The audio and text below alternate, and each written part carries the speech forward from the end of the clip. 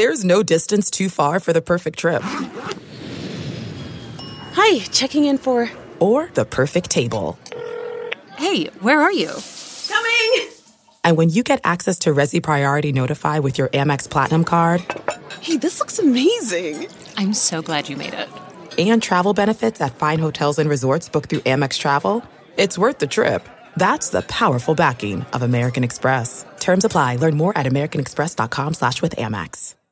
Welcome to the Chronic Podcast with host Ralph Malbrough and featuring bloggers Andrew Juge of TheSaintsNation.com, Kevin Held of The Team Drops the Ball, and Dave Cariello of Canal Street Chronicles. This podcast is nothing but serious football talk and hardcore analysis.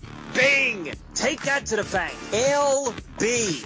Those are the only letters that matter because the Saints are hemorrhaging linebackers. Kevin's gonna get his horse time. Now here's your host, Ralph Malbrough.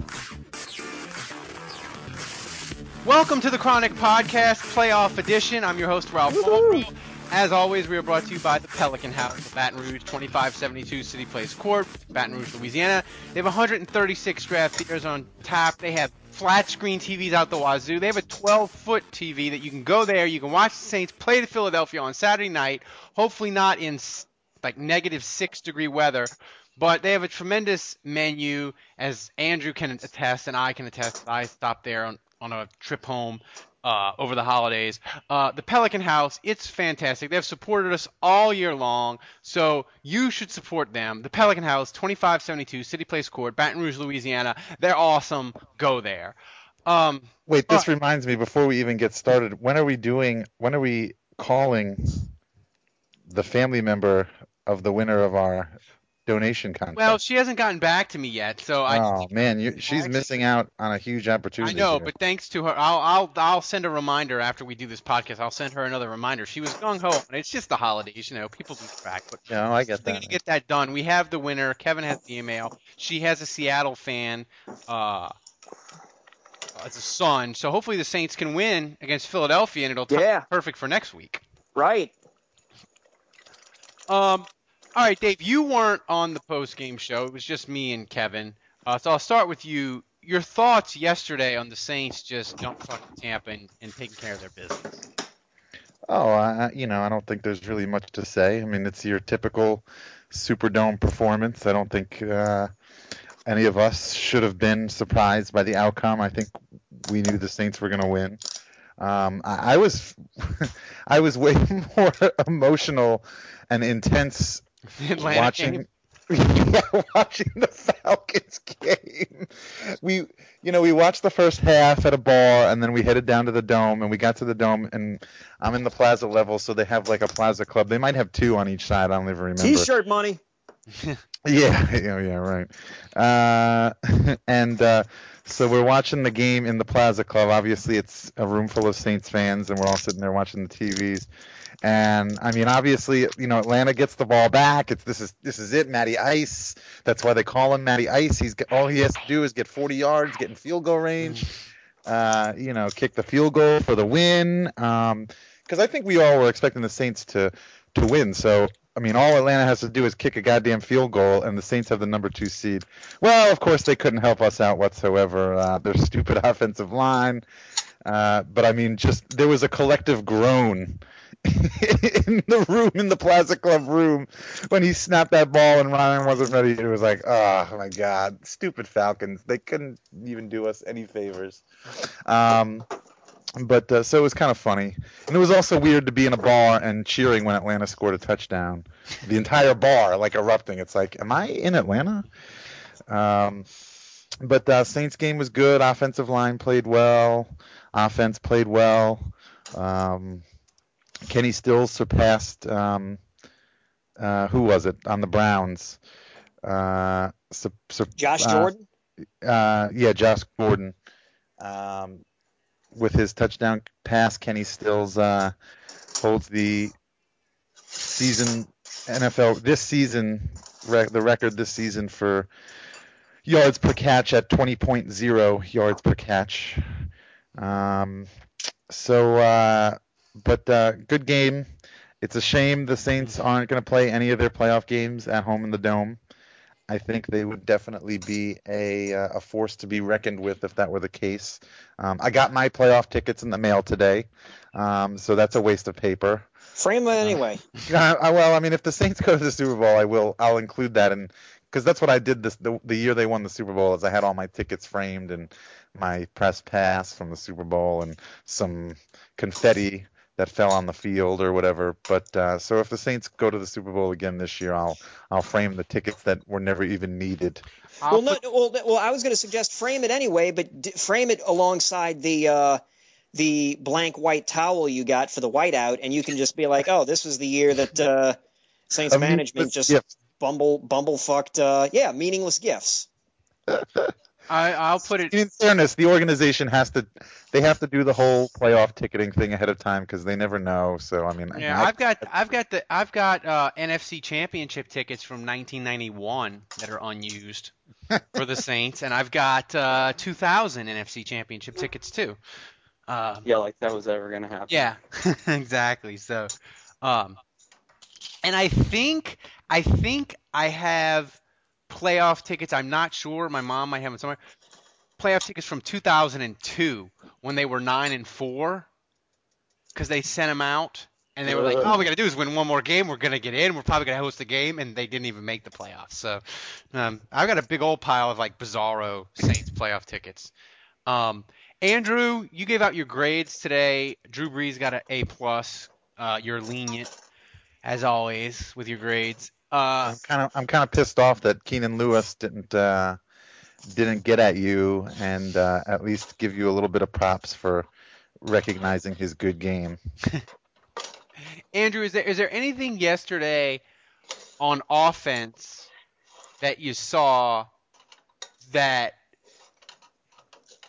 do you feel is something that we haven't seen at home all year, or something that really makes you more optimistic heading to Philadelphia? All right, he dropped out. So good answer, Andrew. Good answer, exactly. Good answer. Show me potato salad. Oh Lord. Well, this is going well. It is going. We haven't had technical issues in like 4 or 5 weeks, so it stands to reason that when we have the playoff edition that more and more people will actually listen to, they get accustomed to the technical issues. There he is. Andrew, are you there? Hey. Yep. Hey, man. Sorry. Did you hear the question that I asked? Sorry, my app is not very mobile. You can't really take the show on the road with the app. The Skype app. Andrew, did you hear my question, or do I need to repeat it? I heard you start to mention my giving of Drew Brees an A+, but nothing beyond that. Okay. Did the Saints do anything on offense yesterday that makes you really optimistic about them going to Philly, that you feel like, oh, they did that really well. I haven't seen that home or on the road, and that's a really good sign heading to Philly?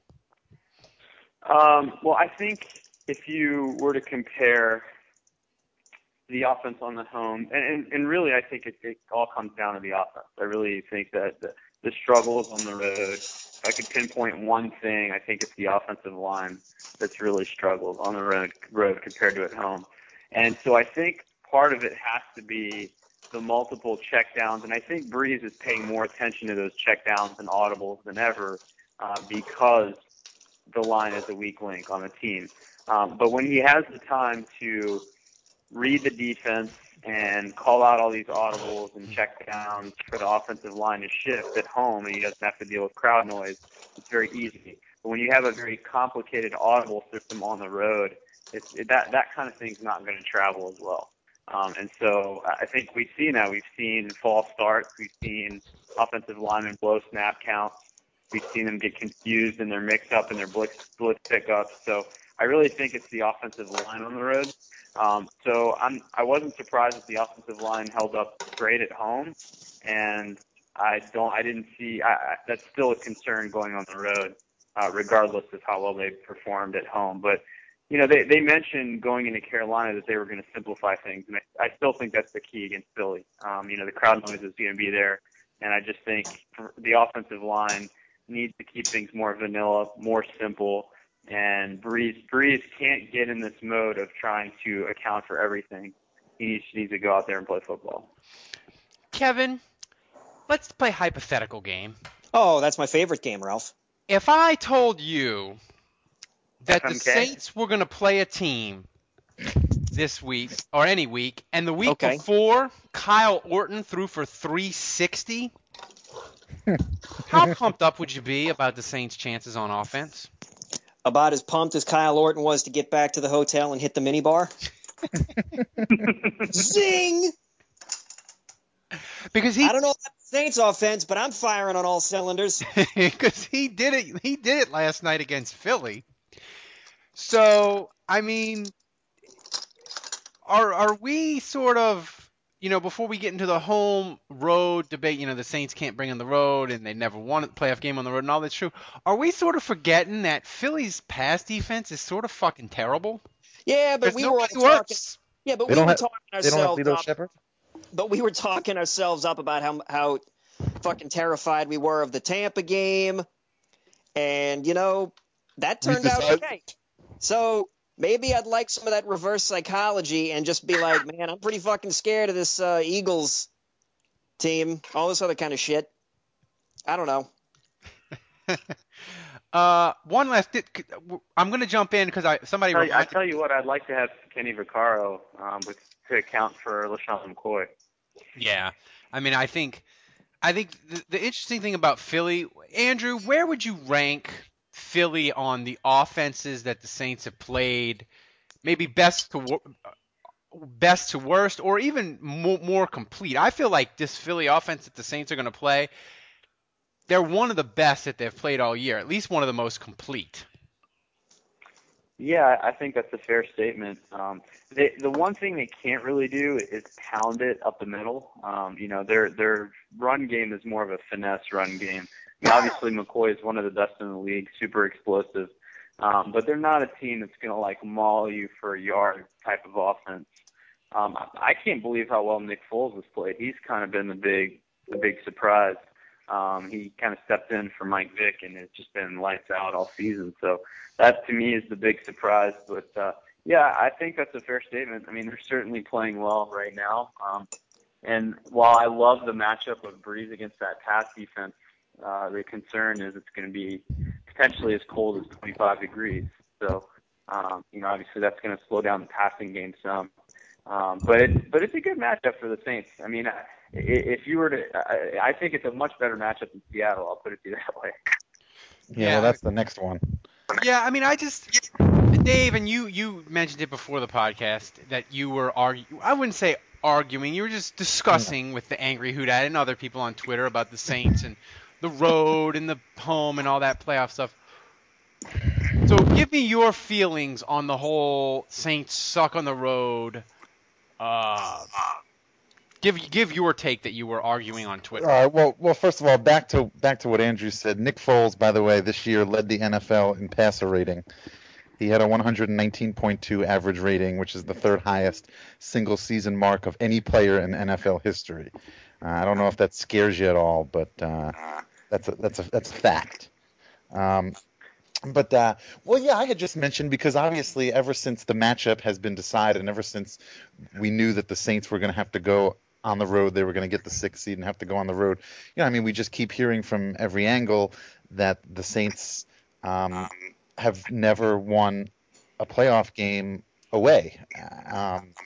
And I understand what they're saying by that. My whole point is that, technically, I think them winning the Super Bowl in Miami should count as them winning an away playoff game. And of course, everybody said, well, that's not an away game. That's a neutral site. That's a neutral game. And I understand that, and I get that. And from a technical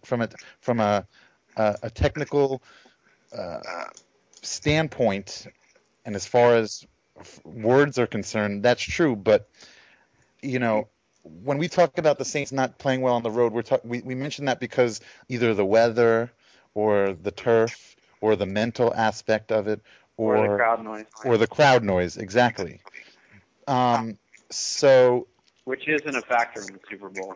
It's not a factor in the Super Bowl. That's correct. But all the others are. And, I mean, I just feel like the Saints had to get on a plane to get to Miami. They weren't in their own locker room. They weren't under a dome. They were outside. The weather could have been a factor had it been worse.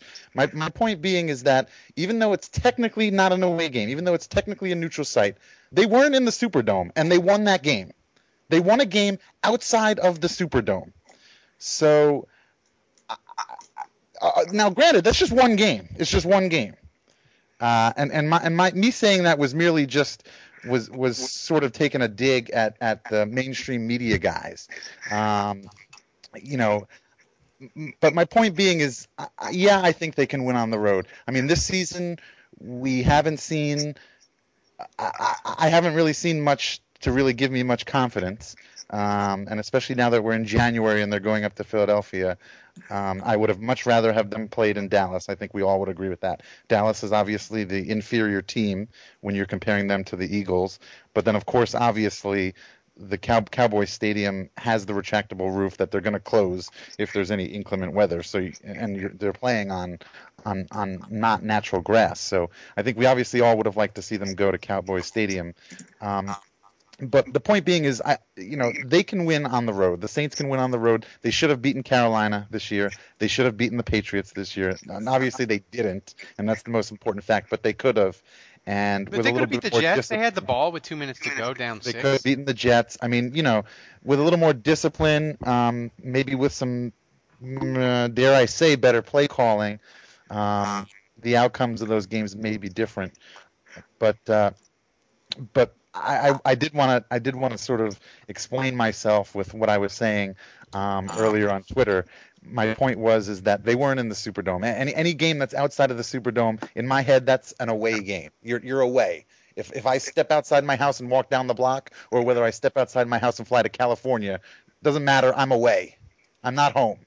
And many of the factors that come with playing at a non-Superdome stadium still come into play, whether it's in the Super Bowl or not. But regardless, I see what you're saying, Dave. I see what you're saying, and I think there's definitely some merit to it. And I mean, look, they beat Peyton Manning. They beat the Indianapolis Colts. I mean, it's not like they went away from the Superdome and just played some 1-9 team on the road and got an easy win against a team that laid down. I mean, it was the Super Bowl. It was arguably against the greatest quarterback of all time. But I think when you talk about degree of difficulty, yes, it was away from the dome, but I think you consider all the factors. The weather couldn't have been better. It couldn't have been better for that game. The crowd noise, not a factor. So, I mean, you add all those things up, and it doesn't have the quintessential – it doesn't fit the media narrative of the Saints can't handle brutal conditions on the road. So, I mean, you talk about degree of difficulty. The Super Bowl is about as tame as it comes, or as close to a Superdome experience for the offense as you will find. On the flip side, you're going to Philadelphia, at Philadelphia in a playoff game, going at Seattle in a playoff game. Those are the types of games that I feel like the media is saying the Saints can't win. Well, and it's kind of hard to disagree with that at this point. Well, here's the thing. And I agree with that. I feel like it's tough to defend the Saints after what we've seen this season. It's difficult to defend them. Well, here's the thing. Here, look. I mean, look, they're at Philadelphia, and they're playing a team with a poor pass defense. I don't care. Look, they win this game, they put that puppy to bed. They have won a road playoff game on the road. Check it off your bucket list. And honestly, if the season ends at Seattle a week from then, I can live with that. If we can check that off the history books of the New Orleans Saints, I would sign up for that right now. Well, here's the interesting thing is that it's going to be 25 degrees right now. They say it's going to be 25 degrees at kickoff. And I know people are going to say the weather hurts the Saints, but Kevin, I feel like the road playoff games, I mean, San Francisco weather wasn't an issue. And I don't even feel like when they played Chicago in the NFC Championship, it snowed, but I didn't feel like weather had a damn thing to do with the Saints getting their ass kicked in the second half of that game. Nope. I mean, Fred Thomas had to do with that. Yeah. Yeah, Fred Thomas, Devin Hester, not running the ball. nearly enough. They were just back then. They were just a weaker team. Yeah. Yeah, I mean, shit, look at the Seattle game earlier this year. The Saints were getting pounded before the rain even hit.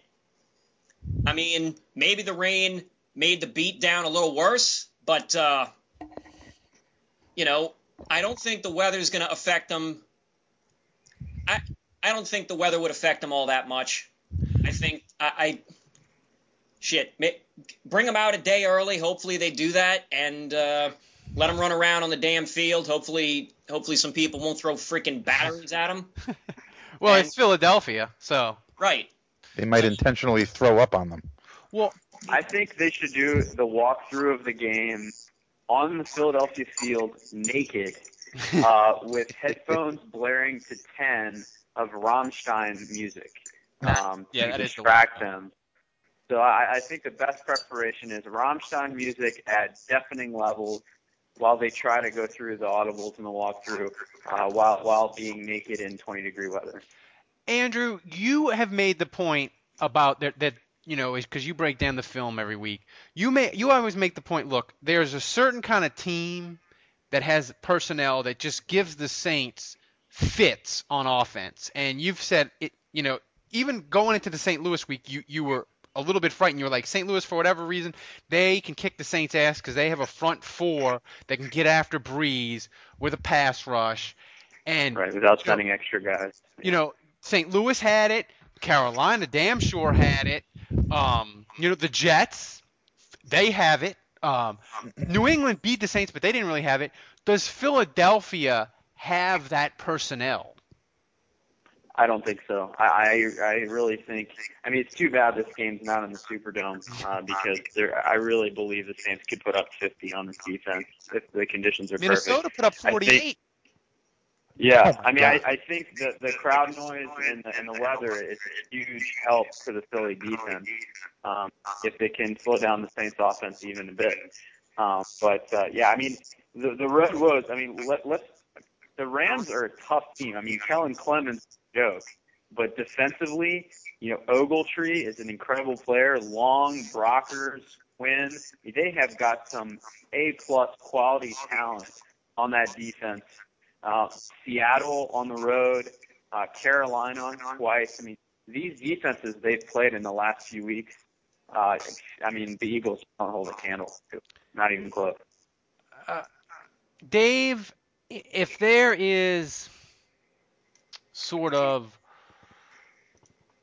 one thing that you're looking at this playoff game and is scaring you to death, besides the weather.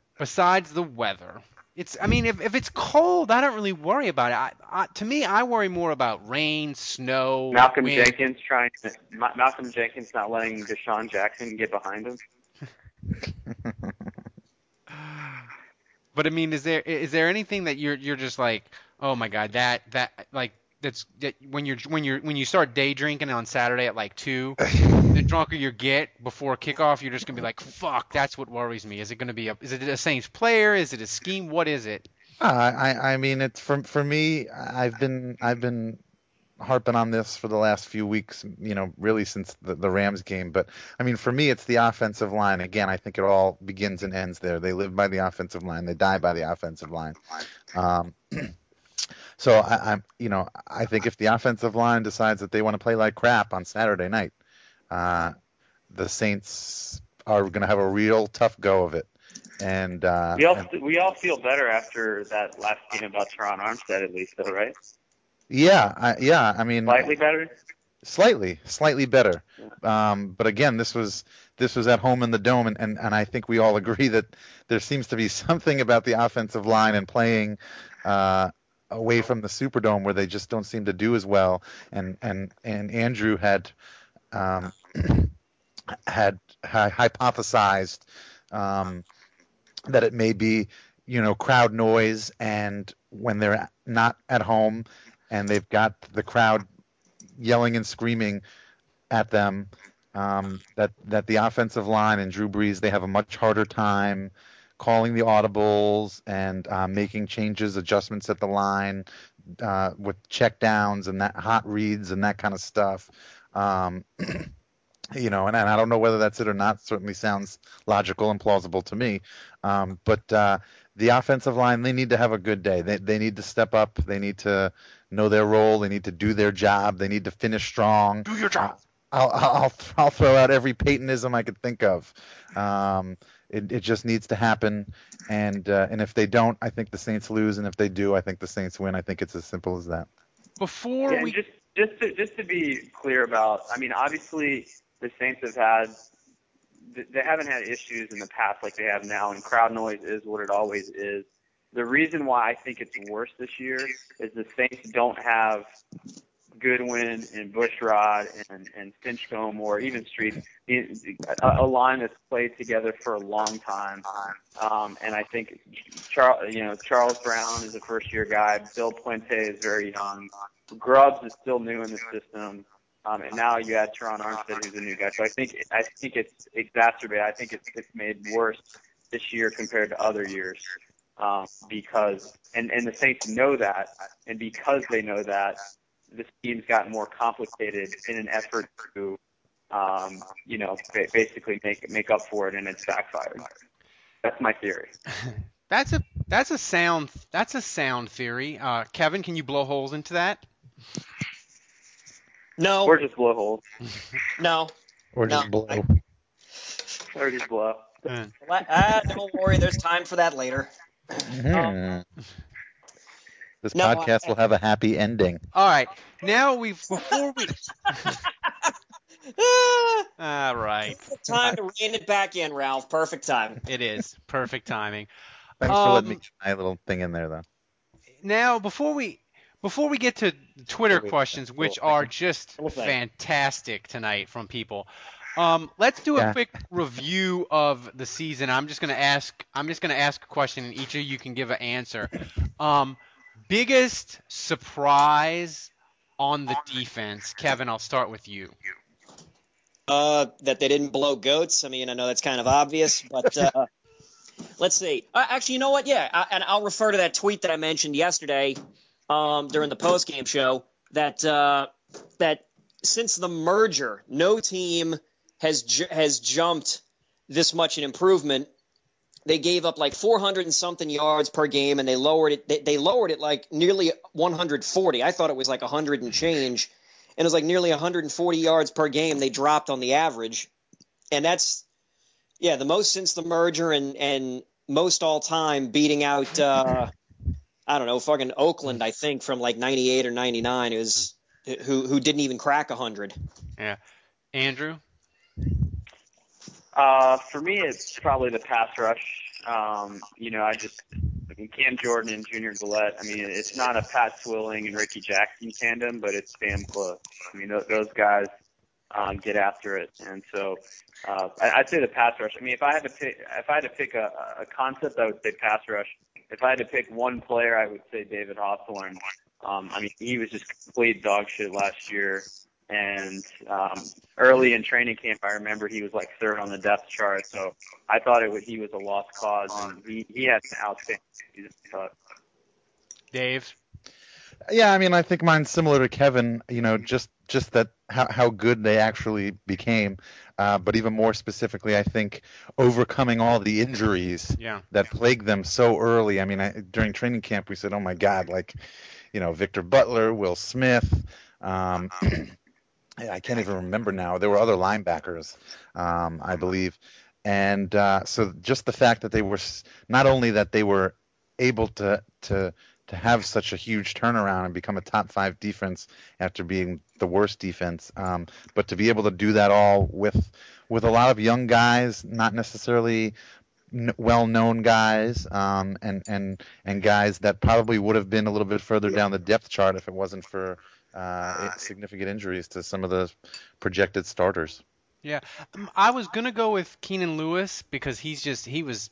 I mean, that should not have been a surprise. He was our number one. Yeah, but I thought he'd be okay. But Rob Ryan was saying how great he was. But my biggest surprise was that Cam Jordan went from being a really nice defensive end to super elite PFF, Pro Football Focus, where they were comparing him a lot of the year to J.J. Watt.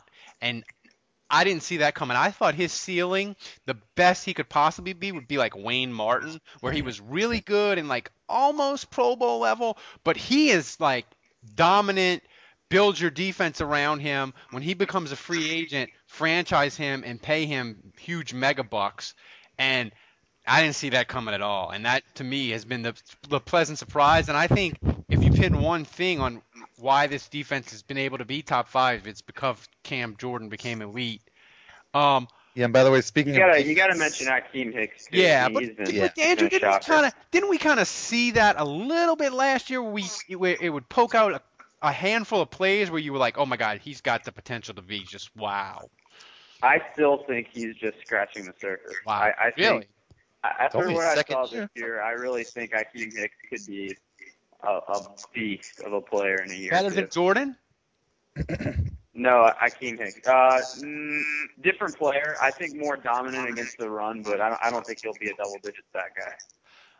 All right. By the way, the top 5 NFL teams in total defense all qualified for the 2013 playoffs and won at least 11 games each. What? That's the Seahawks, the Panthers, the Saints, the Niners, and the Bengals. So, and those 5 clubs have a combined win percentage of .738. So defense matters. Kevin, your biggest disappointment for the Saints this year, either a player or just something else?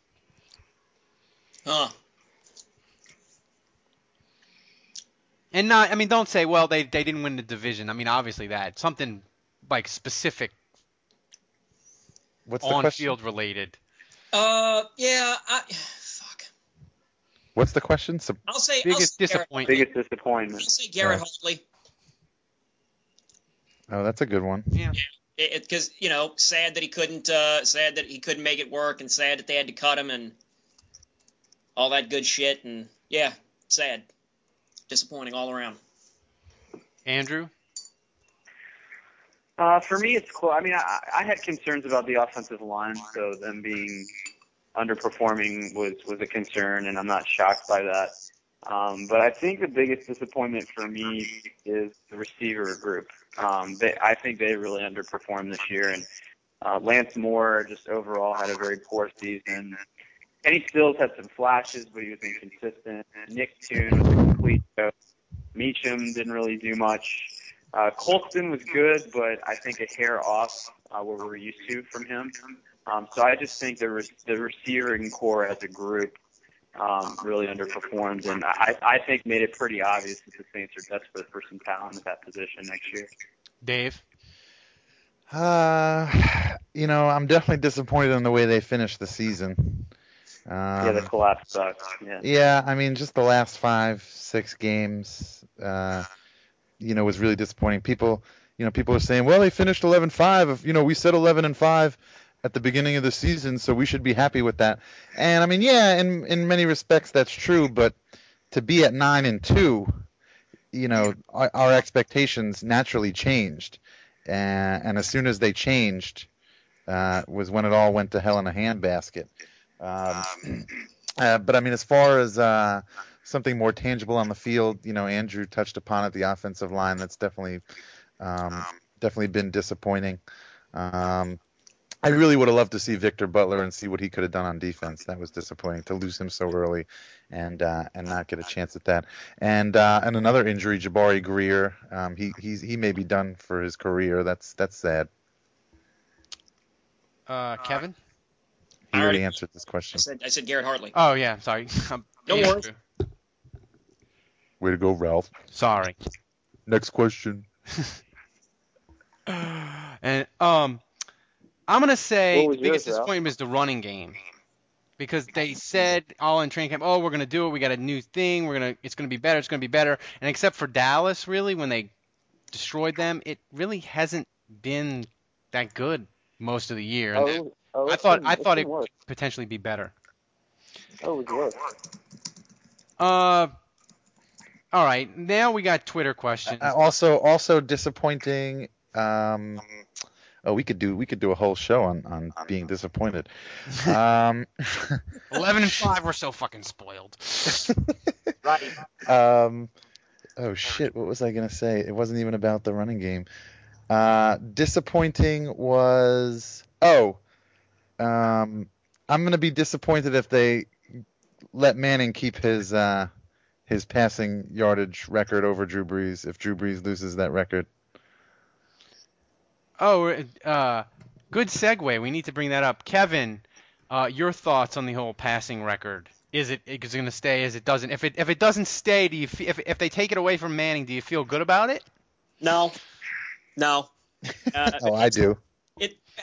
Seriously, are you going to run around in the street and be like, woo, Brees still has the record, Brees still has the record? Like, any time that gets brought up from now until the end of time, even if nobody else comes close, everyone is immediately going to say they fucking gave it back to Brees on a fucking technicality, and Manning could have easily stayed. Wait. What do you mean they gave it back to Brees on a technicality? The definition of technicality is adhering to the rules. So don't tell me that they're giving it back that they would potentially be giving it back to Brees because of the rules, because they technically followed the rules. That makes no sense to me.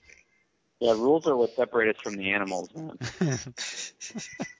I mean, here's my other thing, and Kevin, I'm sorry for interrupting. I mean, I could make arguments on both sides of this. I mean, first of all, who's to say that Brees didn't throw a lateral pass at any point during his record-breaking season? If we looked at everything closely, we very well could find a pass that maybe shouldn't have counted.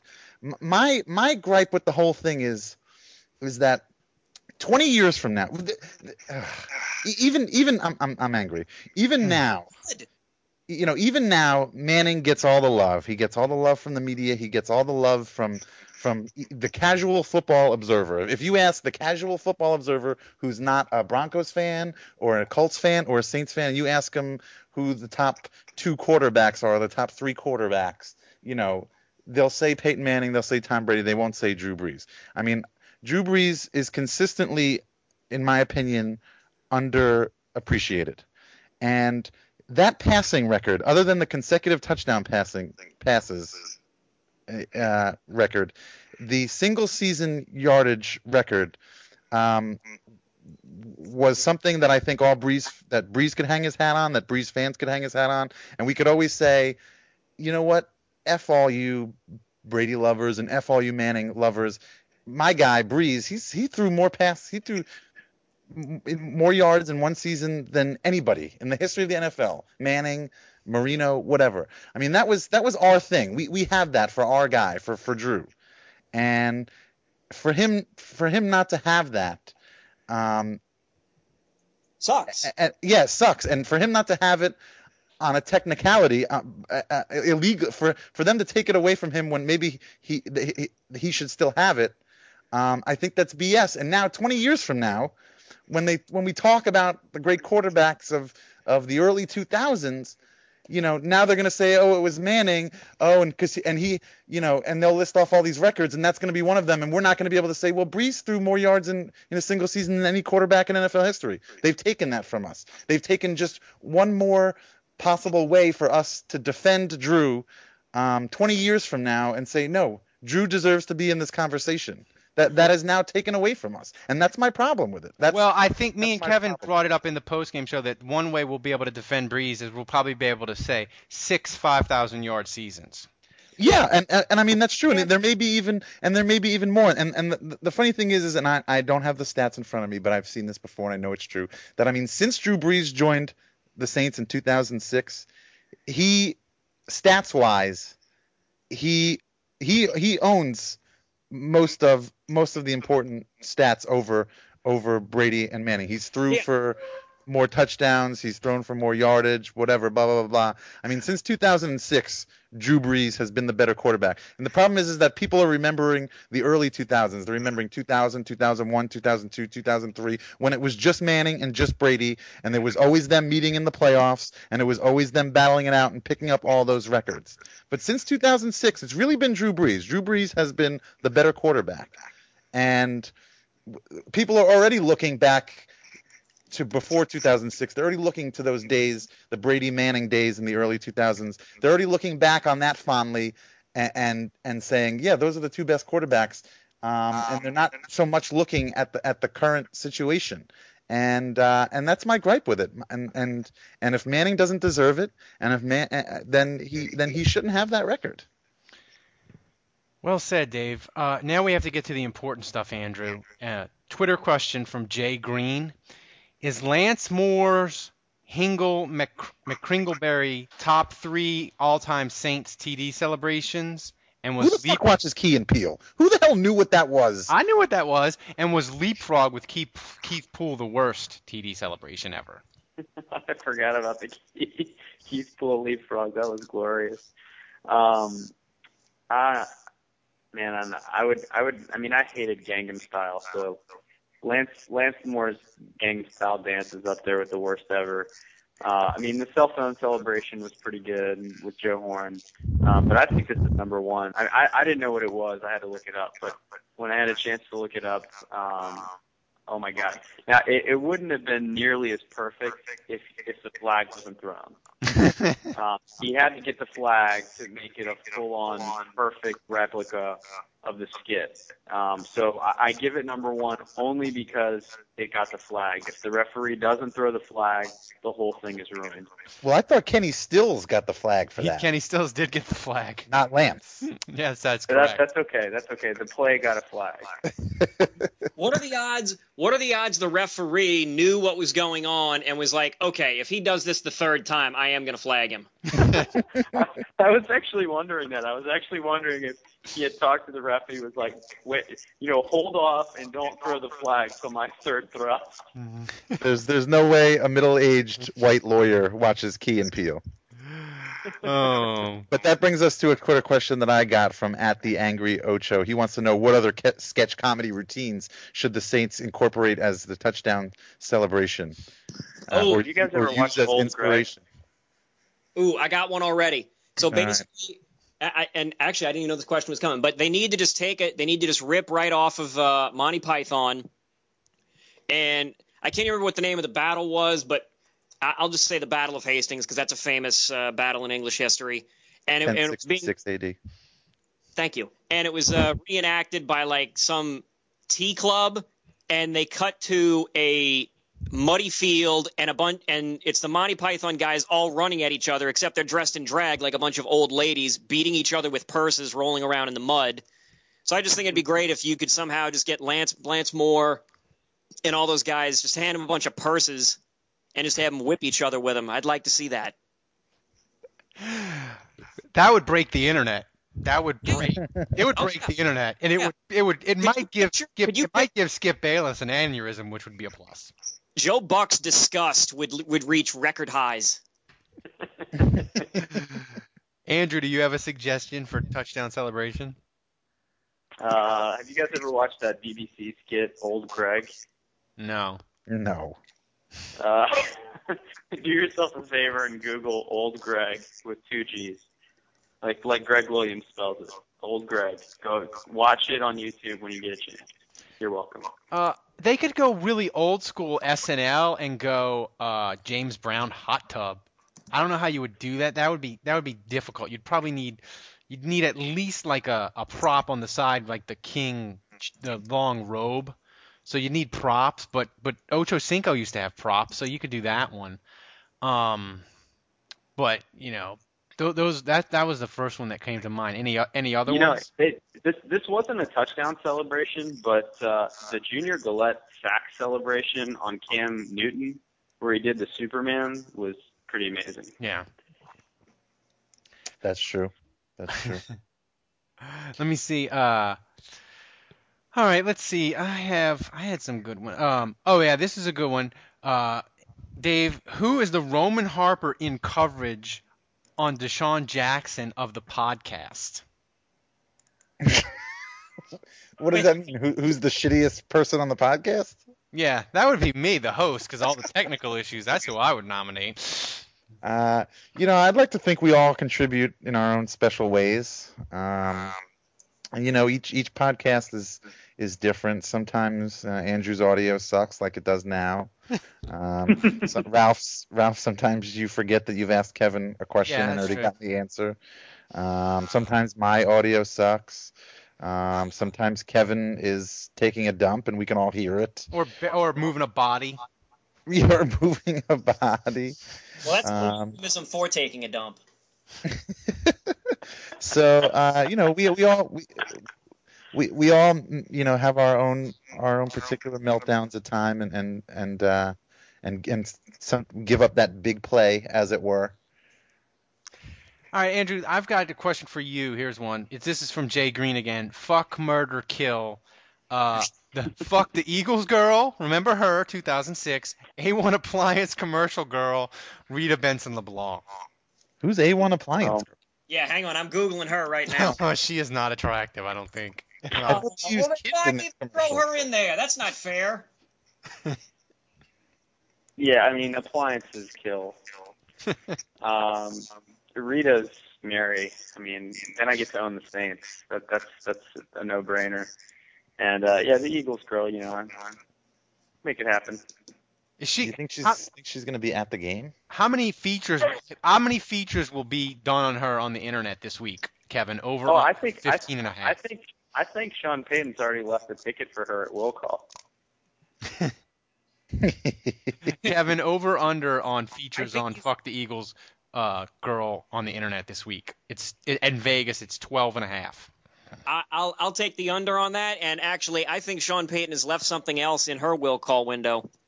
Boom! Try the veal. Kevin, what would be sweeter, beating the Seahawks in Seattle to get to the NFC Championship game, or beating Carolina to get to the Super Bowl? I mean, the correct answer is always going to be getting to the Super Bowl. That's the correct answer. I mean, you can talk about exercising demons with Seattle and all that kind of shit.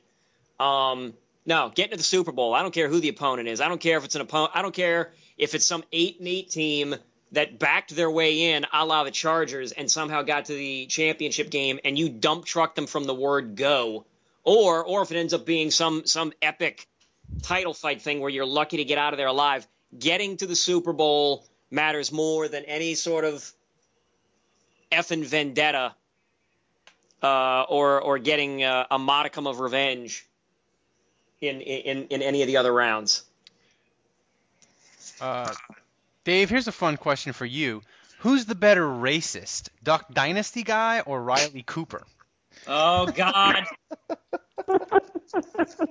Well, first of all, I don't think the Duck Dynasty guy was a racist. If anything, he was homophobic. Well, then you didn't read all of his comments then. Well, I don't need to read his comments to go on air and defend him. I don't think Womp. I don't know if anybody got that one. Oh, I did. I did. Well played, sir. Because people might come after us. Yeah. Zing! The Sarah Palin people are going to burn us down. Honestly, I think I would go with Riley Cooper, and I have a reason for this. I mean, first of all, again, Riley Cooper's comments were racist. I didn't hear the racist stuff from Phil Robertson, but my reasoning, and this is a legit answer, believe it or not, but I mean, my reasoning is I think Phil Robertson's views are born out of stupidity, and I think Riley Cooper's opinions are born out of anger and booze. And I mean, not that either one is excusable, and not that anyone should get a pass, but I guess you've got to give a pass to the idiot. Andrew, your thoughts? Who's a better racist? Yeah, I love to give a pass to the idiot. That's my favorite. That's going to be a autobiography, by the way. I mean, I'm going to go with the Duck Dynasty guy because he's never changing his ways. You're not teaching an old dog new tricks. I think there is an outside chance that Riley Cooper is actually contrite. Kevin? Oh, God, why do I have to weigh in on this? Yeah, fuck. Dave's point is completely legit, like totally cromulent. Like it's like your own racist drunk uncle or whatever who just says a lot of shit, and you're just like, I'm tired of getting into arguments with him. I'm not going to change him. He was raised and lived in a different era, and he'll be dead soon, so whatever. It's true. I mean, I got. Let me tell you, I got some fucking relatives. Yeah, I do too. On one of my sides, where it's just we all do. We all do. Yeah. So I mean, that's how I kind of feel about that. Riley Cooper, it's just like, I don't know. Yeah, I just want to like hit him across the face. And I think the reason I'm going to give the nod to Riley Cooper on this one is the way apparently the broadcast was slurping his struggle and how he bounced back from this. It's like he dropped the N-word repeatedly at a Kenny Chesney concert, and it's like, what the fuck, man? This like turned into the 2013 version of Mein Kampf. Yeah, I mean, That's I would say this thing happens. Somebody fucking brings up Hitler, and it all goes to shit, and I'm that guy. So thank you very much, Ralph.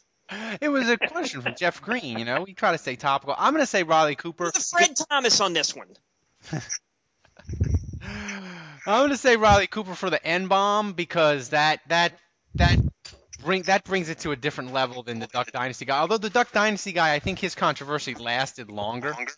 So I'm gonna say Riley Cooper. I was surprised. The one thing about Riley Cooper, I figured the Eagles would just cut his ass and be done with it, but they didn't because obviously they needed him. So that. Well, that's the moral of the story. No matter what, that you can take away from both is that if your employer needs you and can be successful with you, you are allowed to say stupid shit. Yes. And less successful without you. Capitalism. Yeah. Capitalism. Andrew, Ryan Talon says, I think Armstead is the answer at left tackle. Do y'all, if so, what position do you dream of first in the draft in 2014?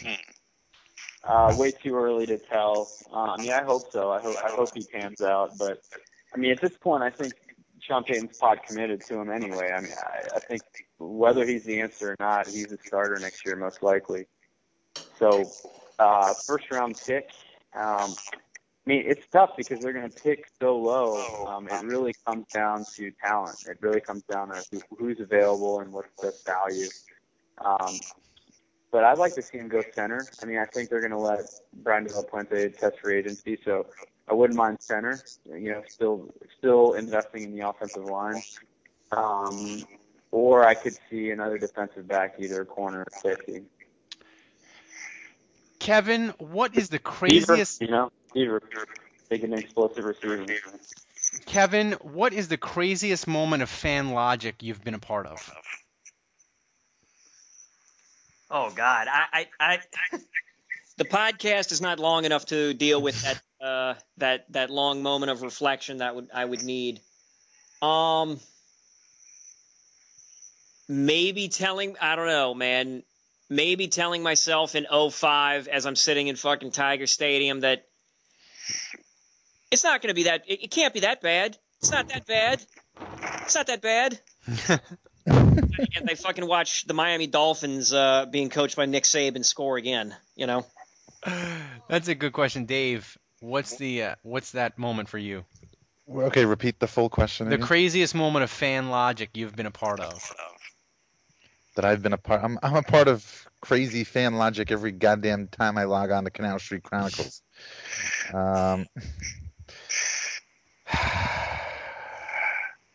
I don't know. Apparently, me thinking that the Super Bowl was an away game is pretty fucking crazy. Yeah, I don't. You put me on the spot with that one. I don't know if I've got a straight. I'm sure that I have an answer, a great answer. But right now, I can't think of a specific example. Well, I mean, just the people. The people who after the Saints lost to the Rams, people saying I'm done with this team. I'm not a fan anymore. Yeah, I mean, I don't get any of that. I don't get any of the people that just want to quit or give up or whatever. It's the Saints. You got to just. I mean, people. people just take it so seriously. And I mean, I think I was that way at one point when I was younger, and I don't know if it's the blogging or just the years have worn me down or what it is. But I mean, no matter how bad the Saints do, even like last season, it's like it's just a game. It's just a team. You don't really know these guys. They don't know you. They're not doing it to personally spite you or to make your Christmas miserable. It's at the end of the day, it's just a game, and to these guys, it's just a job. And I think that's one thing is that I don't think enough fans realize that this is a job for these guys. And it's not. It's Andrew, not for death. The T-shirt business has made you soft. Andrew, your craziest moment of fan logic you were a part of? I think it's just the constant fourth and whatever, regardless of where you are on the field. It's just there's always that idiot. Go for it. You've got the fans that never want to punt, never kick a field goal. Actually, mathematically, I'm with them. Yeah. It's just the go for it regardless of the situation, which completely ignores any sort of intelligence or whatever. I hate it. Craziest. I disagree with that. I think statistics show you should go for it on most fourth downs. I have the best answer for all of this, and it's going to shame me, but I don't care. Craziest moment of fan logic I've been a part of. I believed in Billy Joe Holbert as the Saints quarterback in 1998. I talked myself into it, and I still believe if he hadn't ruptured his Achilles, Ditka would have led the Saints to the Super Bowl. Oh, well, if we're talking things like that, I would say even this season I thought Devery Henderson was going to be on the team this year. That's not that crazy. No, Believing in a Billy Joe, that's pretty fucking insane. Yeah, that's grounds for a straitjacket. It is. That was before my I time. remember, Ralph, when I was a kid, I called Buddy D and told him that I thought Mike Buck was going to be a great player. He had a good arm. He did complete that flea flicker where they faked the injury to Walsh and brought him in. This is Wait, I got a question. At Nola Greg, and I'm going to answer this right away, and you're all going to agree with me, and then it's going to be over. I got to run. Okay. Happy New Year. All right, happy New Year. At Nola Greg. Saints 38, Eagles 31. All right, good. Okay. Nice. At Nola Greg asks if we could choose one player in his prime from the Saints past to play against Philadelphia in this game, who would it be and why? The answer is Deuce McAllister. There is no other answer. Moving on to Ralph's question. I want to answer that question. That's a damn good answer, and I'm gonna say, damn it, I can't talk.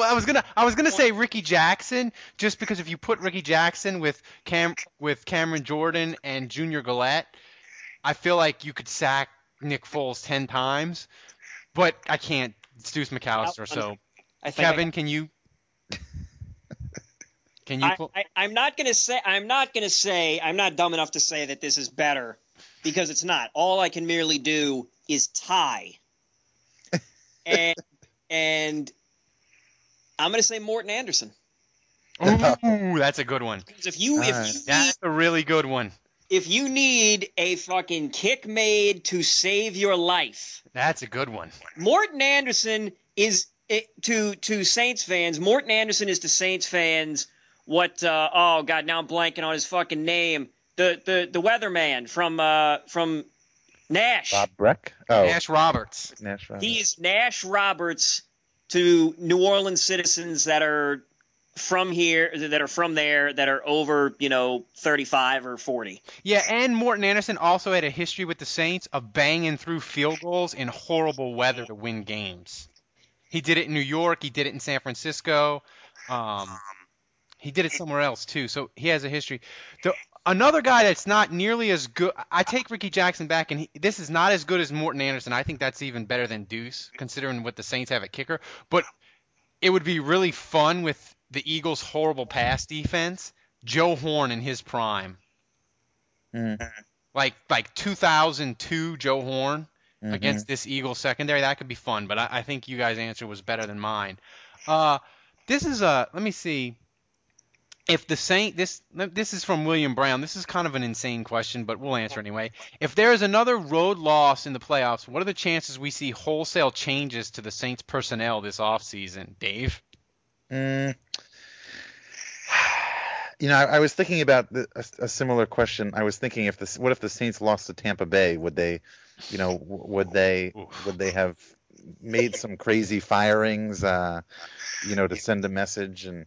But I think the only wholesale changes you'll see, if you see any, and I don't even think you're going to see any. I don't think there's going to be some crazy firings and re-signings or whatever. But again, I hate to keep beating a dead horse here, but I mean, it's got to be on the offensive line. I think this offseason, and it's what's really ironic, or not ironic, but wonderful, is that this offseason, I think, is going to be the first in the Sean Payton era where a defensive position is not the main priority, whether it be the draft or free agency or wherever. In the 6-7 years that Sean Payton has been here, I'm fairly certain every offseason, every draft, it's been first round, we got to go defense. I'm not saying they went defense. Obviously, they drafted Meacham, but they should have gone defense. And every free agency, we got to pick up a good linebacker. We got to pick up a good defensive lineman. We got to pick up a good cornerback. Now, this is the first offseason where I think it's going to be any other position but defense. It's going to be offensive line. It's going to be tackle, or it's going to be wide receiver. And so that's great. I mean, I'm definitely looking forward to this offseason. I think it's definitely going to be a breath of fresh air. We're not going to worry about that till late February. But to answer your question, I think if there's going to be any wholesale changes, it's going to be on the offensive line. They could have as many as three. I mean, they could have as many as 3 new starters on the offensive line. I'm thinking it'll be probably 2. I think they're going to try to add a tackle in free agency, and I think they might move away from Brian De La Puente at center. Kevin, what do you think the odds are that they make wholesale crazy changes if they lose on the road in the playoffs again? Yeah, I'm totally with Dave. I mean, even if they got spanked and the defense looked like shit, I can't see Rob Ryan getting fired. I mean, the guy. I mean, he's turned everything around, and he's fucking beloved in this right now. I mean, I honestly don't know. I'm not in there now, but I don't know if the argument could be made that at this particular juncture, he is more beloved than Sean Payton is. Maybe. Could be. Well, and the thing is with the Saints too, I think they might be very, very aggressive this offseason. I'm going to tell you why. I think they could get Jimmy Graham done. They could have Drew Brees renegotiate. They can cut Will Smith, and they can get the cap situation figured out. And they have the defensive line, Gillette and Hicks and Jordan. They're signed through 2015. So I think the Saints could create some cap room, and I think they could make not necessarily a giant, huge splash move, but I think they could bring in, if they did their cap right, I think they could bring in probably the equivalent of a Keenan Lewis contract of that $5 to $7 million. I think they could bring in 2 of those guys and maybe a $4 to $5 million play. So I think they could maybe add 3 significant guys this offseason through free agency. Is it likely? Probably not, but I think it's 50-50 that they get a Alex Mack from Cleveland at center, and then get a tackle that some team cuts that's a big name, and you're like, oh my God, the offensive line, that's huge upgrades. I didn't see that. So I think it's pretty significant that they're going to do some big things, because the window for Drew Brees is fucking now, you know.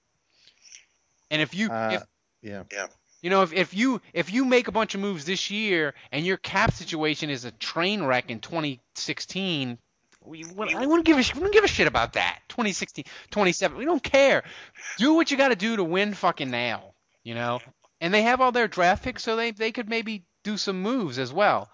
I just want everybody to remember, I mean, not just you guys, but all the Saints fans out there, that I feel like even though the Saints have made the playoffs and they're about to play a wild card playoff game this Saturday, and there are 24 other teams or however many other teams that are now playing golf. I feel like the tone of this podcast makes it seem like this was like a 6-10 team. No, I mean, let's all remember that the Saints are an 11-5 team. Yeah. I know that the end of the season hasn't gone as well as we had hoped. I know that the Saints sucking on the road is sort of is a big harping point here. But let's keep in mind this is an 11-5 team. I don't think that many changes really need to be made. I mean, I don't know who I would.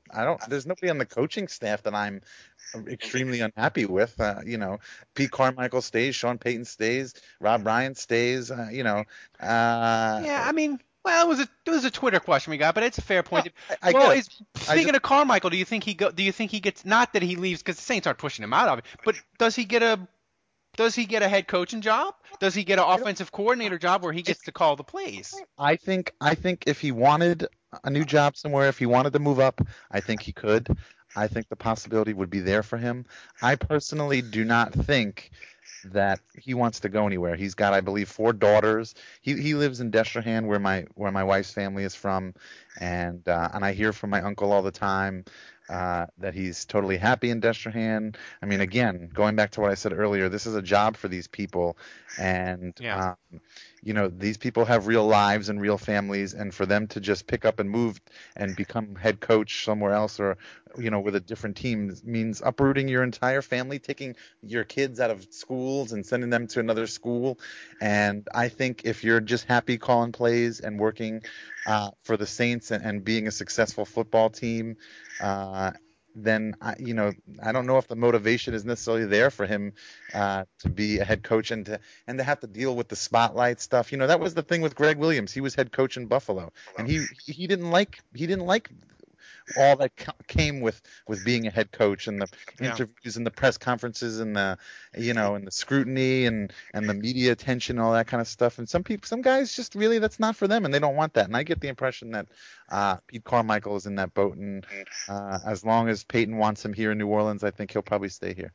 Pete Carmichael feels like a college coach to me for some reason, like a college head coach. Yeah, if anything, I could see him being a head coach in college and not the NFL. But Some people realize, know their strengths, know their weaknesses, and realize that they don't have what it takes. There's more, it's like when I bought my store and when I bought my business, I said, oh yeah, I know a lot about business, I know a lot about the production side of it, and what I didn't really take into account was the managing of people. That you have to deal with everybody else. If somebody's sick, you have to deal with that. Or if somebody has family issues, you have to deal with that kind of stuff. There's more to coaching than just calling plays. You got to motivate. How do you motivate a 24-year-old guy who's got a ton of money? You got to get these guys motivated. You got to get them to buy into everything. And, not everybody has that skill and that talent. Kevin, your thoughts on Pete Carmichael staying or going? You motivate 24-year-old men the same way you motivate college kids. Well, tell me, because I can't get a college kid motivated. I can't stand it. There's no motivation. Pussy. That's hookers and cocaine, Dave. What do you do for female college people?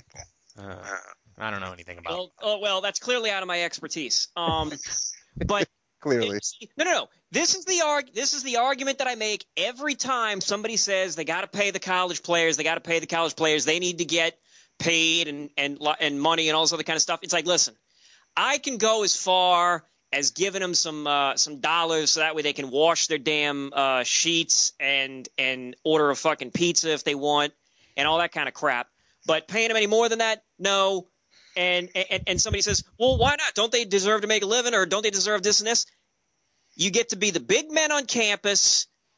Never mind the free education. Fuck the free education, because most of them don't give a shit about that. They're there to ply their trade to make money down the road. But in the meantime, you get to be the big man on campus, and you could walk into almost any fucking party or gathering on campus, point at a gal, and probably say, all right, me and you, and boom, you're done. Spread them. You are certified. You're certified. That's the benefit of being an athlete in college. That's the benefit. Yes. And I say that not having been an athlete in college, but I say that as a man who got 0 in college. I was batting below the Mendoza line in college. I don't care. I don't care if that's too much information. I'm putting it out there. I'm not afraid to say that. What is it? Tragedy plus time equals comedy. My dating life in college, tragic. But enough time has passed, and a marriage has passed that I can look back and say, "Oh, me in college, oh, hilarious." So if you are an athlete, I mean, seriously, why do you think fathers root for their sons to be good at sports? Oh, the obvious answer is, well, so they can make a lot of money and buy them a house and all that kind of stuff. Yes, that's the I'm not going to say icing on the cake because the icing is the best fucking part. That's like the top layer of something that's really good. But when you get below that, every father wants their son to go to college and be the big fucking man on campus. You know, Kevin, I'm excited for that answer because I have tags created for the podcast, and I have one of them as Crazy Kevin. And with that rant, I just got to add Crazy Kevin as a tag. You're welcome. You're welcome. All right. I'm dropping fucking dime. Listen, I'm in conference championship mode. The offensive line, there may be question marks there. No, I'm playoff solid. I'm playoff solid. My wife says you're in pasta mode. So. Well, it was gluten-free, so who knows what I'm hopped up on. What's the name of the instrument you use to cook your pasta? Oh, fuck. It's like the thing. The fucking thing. It looks like the Dipper. It looks like the Big Dipper. But it's like it's not a pot. It's just the round cylindrical deal with the handle coming out. Sounds like a pot to me. That's a pot. All right, we got. What word are you looking for? Are you like looking for some fancy French word? Like what the hell? No, I thought there was another word for that. I don't.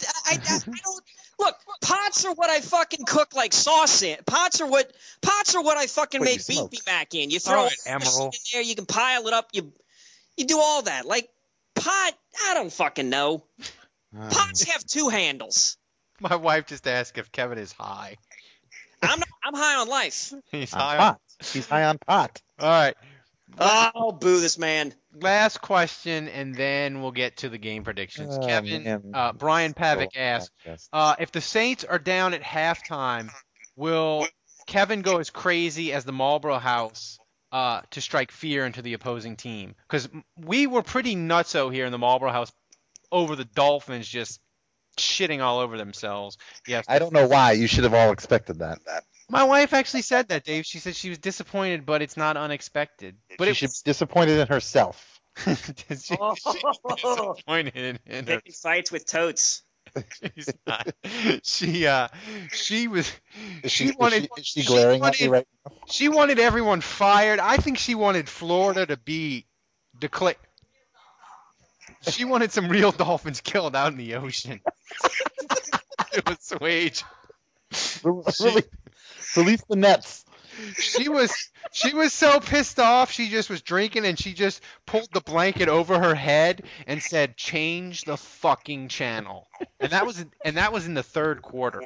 So that's how you know you got to keep her, Ralph. Yeah. So Kevin, how crazy will you get if the Saints are down at half? Depends on how down we're talking, but yeah, the chances that I make a scene at the bar this weekend are pretty good. I'm saying they're at least as low as 4-1. Yeah, and Chris Collinsworth has the potential to put me over the edge. I'm not gonna lie. Wait, that reminds me. What happened with the cute girl at the bar? Kevin. Oh, look at you with the questions. Okay, so here was the deal. She was there at the table right behind me, and actually I didn't know. It was college all over again. Actually, no, this is better than college because college Kevin wouldn't have said shit. College Kevin would have just sat there and wondered, should I say something? Oh, what if she says no? I don't know. And she would have laughed, and then I would have just cursed myself for not doing anything and just, it would have been like the ending of The Last American Virgin where I'm driving in my car listening to some song and crying. You're doing that now. You did that yesterday. I will neither confirm nor deny those allegations. Go ahead, Al. Yeah. So Continue. she noticed me and was like, "Oh, hey," and so we struck up like a quick convo because she was there with like her gal pal who I'd seen before and some other guy that I think might have been there with him before, and nice and smiley. And I immediately thought, you know what? Fuck it. I may just ask her number because it's the last game of the season. She's a Lions fan, so the Lions didn't have anything to play for, or they were already out. And she was rooting for Schwartz to get fired. Smart girl. And that's quality potential there. Right. And so I was just like, all right, well, let me ask. So they started to get the You look like my second ex-wife. I'm always looking for a future Mrs. X Held. That line is totally ripped from Jurassic Park, so I'm not taking any credit for that. So I asked her friend while she turned around to go pay for her tab, I said, hey, real quick, is that her boyfriend? Because they started to like lean in and talk a little bit, and it gave me enough pause before I went to make a move that I asked the friend, hey, is that the boyfriend? And she kind of like looked at me and tilted her head. She was kind of like, I don't know. The jury's out on them. And I was like, okay, I'm not going to ask her for her number then. And she's like, yeah, that would probably not go over well right now. Hey, you, get your hands off of her. Right. Was the friend really ugly? No. The friend was cute. Oh. Friend was cute. Well, she's a Lions fan, so she might be mentally off. She's a little crazy. Yeah. She's no But that's hardcore if you're a Lions fan and you're going to a sports bar for the season finale when they're in the death throes. So does she wear a jersey? Yeah, she wore a jersey the first two times I saw her toward the beginning of the season. That's hot. Yeah. Was she wearing like an Eric Hipple jersey? You got to step in there and even go against the boyfriend. No. Actually, how does she feel about Matt Millen? Jesus Christ! It was I didn't get it. I didn't get her discussion on Matt Millen. I take it back. It wasn't a jersey. It was like one of those softball style T-shirts. Ooh. Where it like the color is really around the neck and around the arms. Ooh. Very cute. Hey now. Very cute. All right. After we get Kevin's latest dating adventure with his dating history, that's the kind of football analysis people expect on this podcast. And that's why they donate, so they can get good quality audio, Andrews tonight notwithstanding.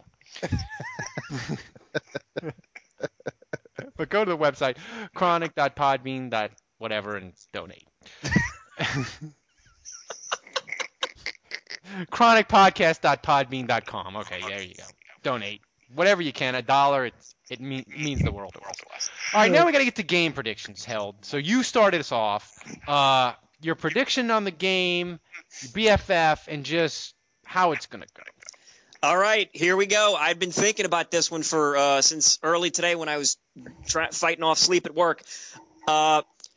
This game is going to be high scoring, fucking action out the ass.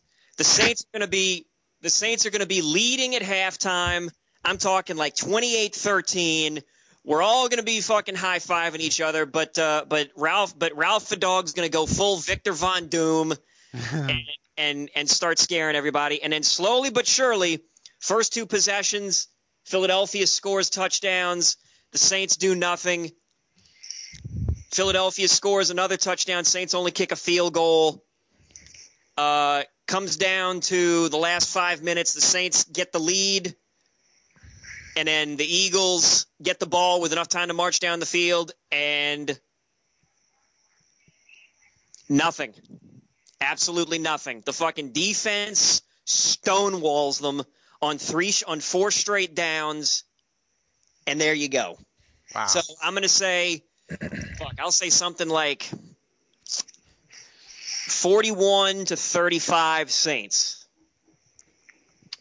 BFF? BFF, I don't think I've said him all damn year, so I'll throw his name out now, and I'll just say Cam Jordan. All right. Dave, your thoughts? I don't think it's going to be high scoring, actually. I think it's going to be low scoring. So I'm going to have to agree to disagree with Mr. Held on that point. And I'm going to go with a score of 7-3. No, not that low scoring. I'm going to go 21-17. And I think my BFF, I'm going to go with Mark Ingram. I think he's going to summon the ghost of Deuce McAllister, and he's going to run for like 110 yards and 2 TDs or whatever, and Peyton's going to use him outdoors, cold weather, doesn't want Drew to be throwing too much. So I'm going to go with BFF Mark Ingram. Going to be a tight game. It's the playoffs. Everybody in the playoffs sort of deserves to be there. And should be evenly, should be a good game. But I think the Saints are gonna squeak it out in the end, and I'm gonna go with Mark Ingram as my BFF.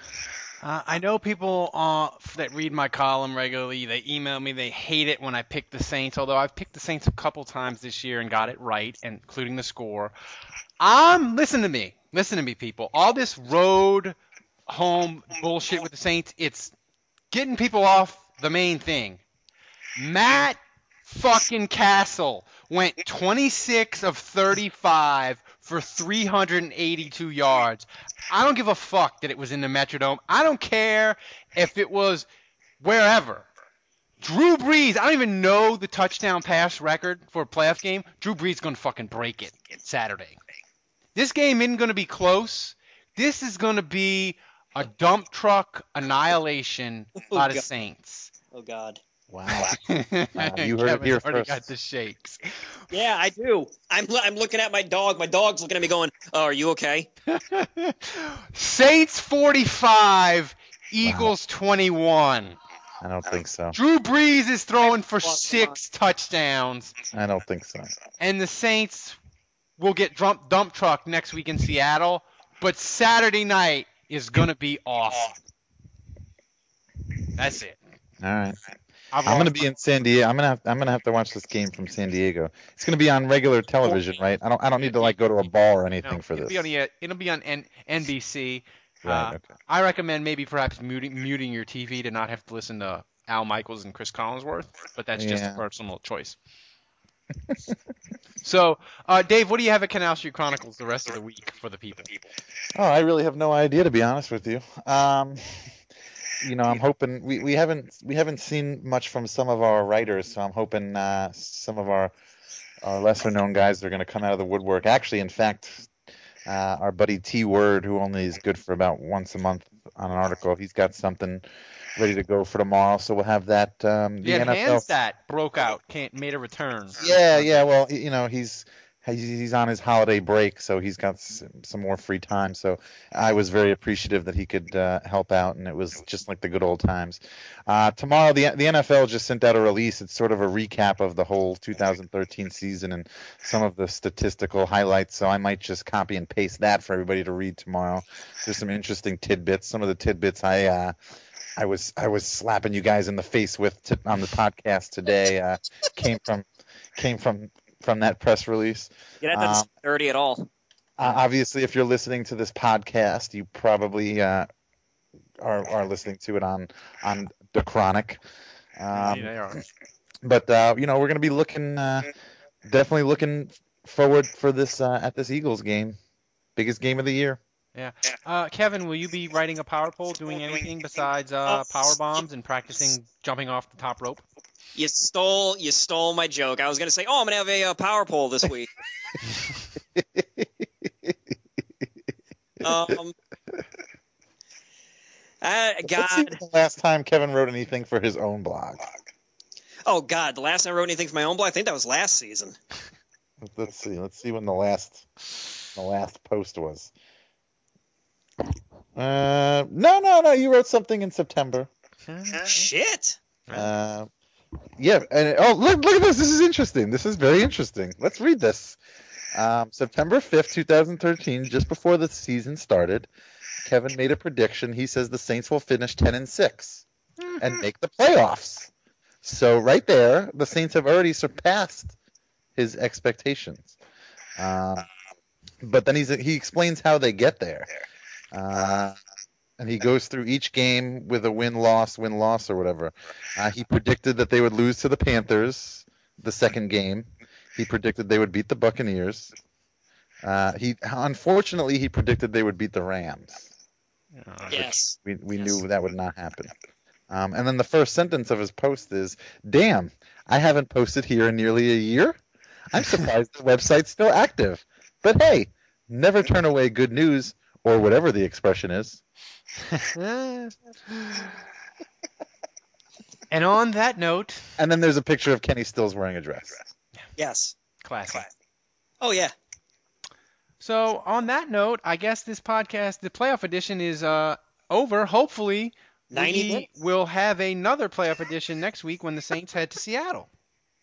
So for Andrew Juge, who predicted 38-31, thanks for joining us, Andrew. For Dave, our fearless leader, and for Kevin, who writes on his blog once a year and was horrible at dating women in college. I'm Ralph Malbrough. Just college. So long. He also has Billy Miller on his Twitter list on the left-hand side. And Shockey and Shanley. Gotta update that. Gotta update. So. Yeah. All right, people. Be well. Until next week. Bye-bye.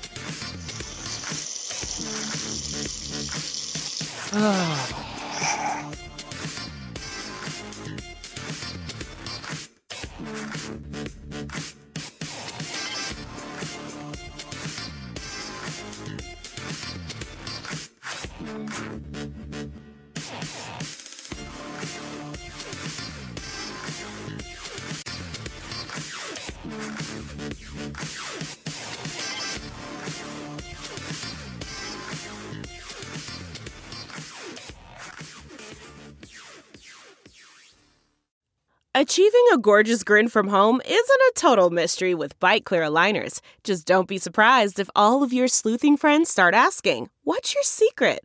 Begin by ordering your at-home impression kit today for only $14.95. Bite Clear aligners are doctor-directed and delivered to your door. Treatment costs thousands less than braces. Plus, they offer flexible financing, accept eligible insurance, and you can pay with your HSA FSA.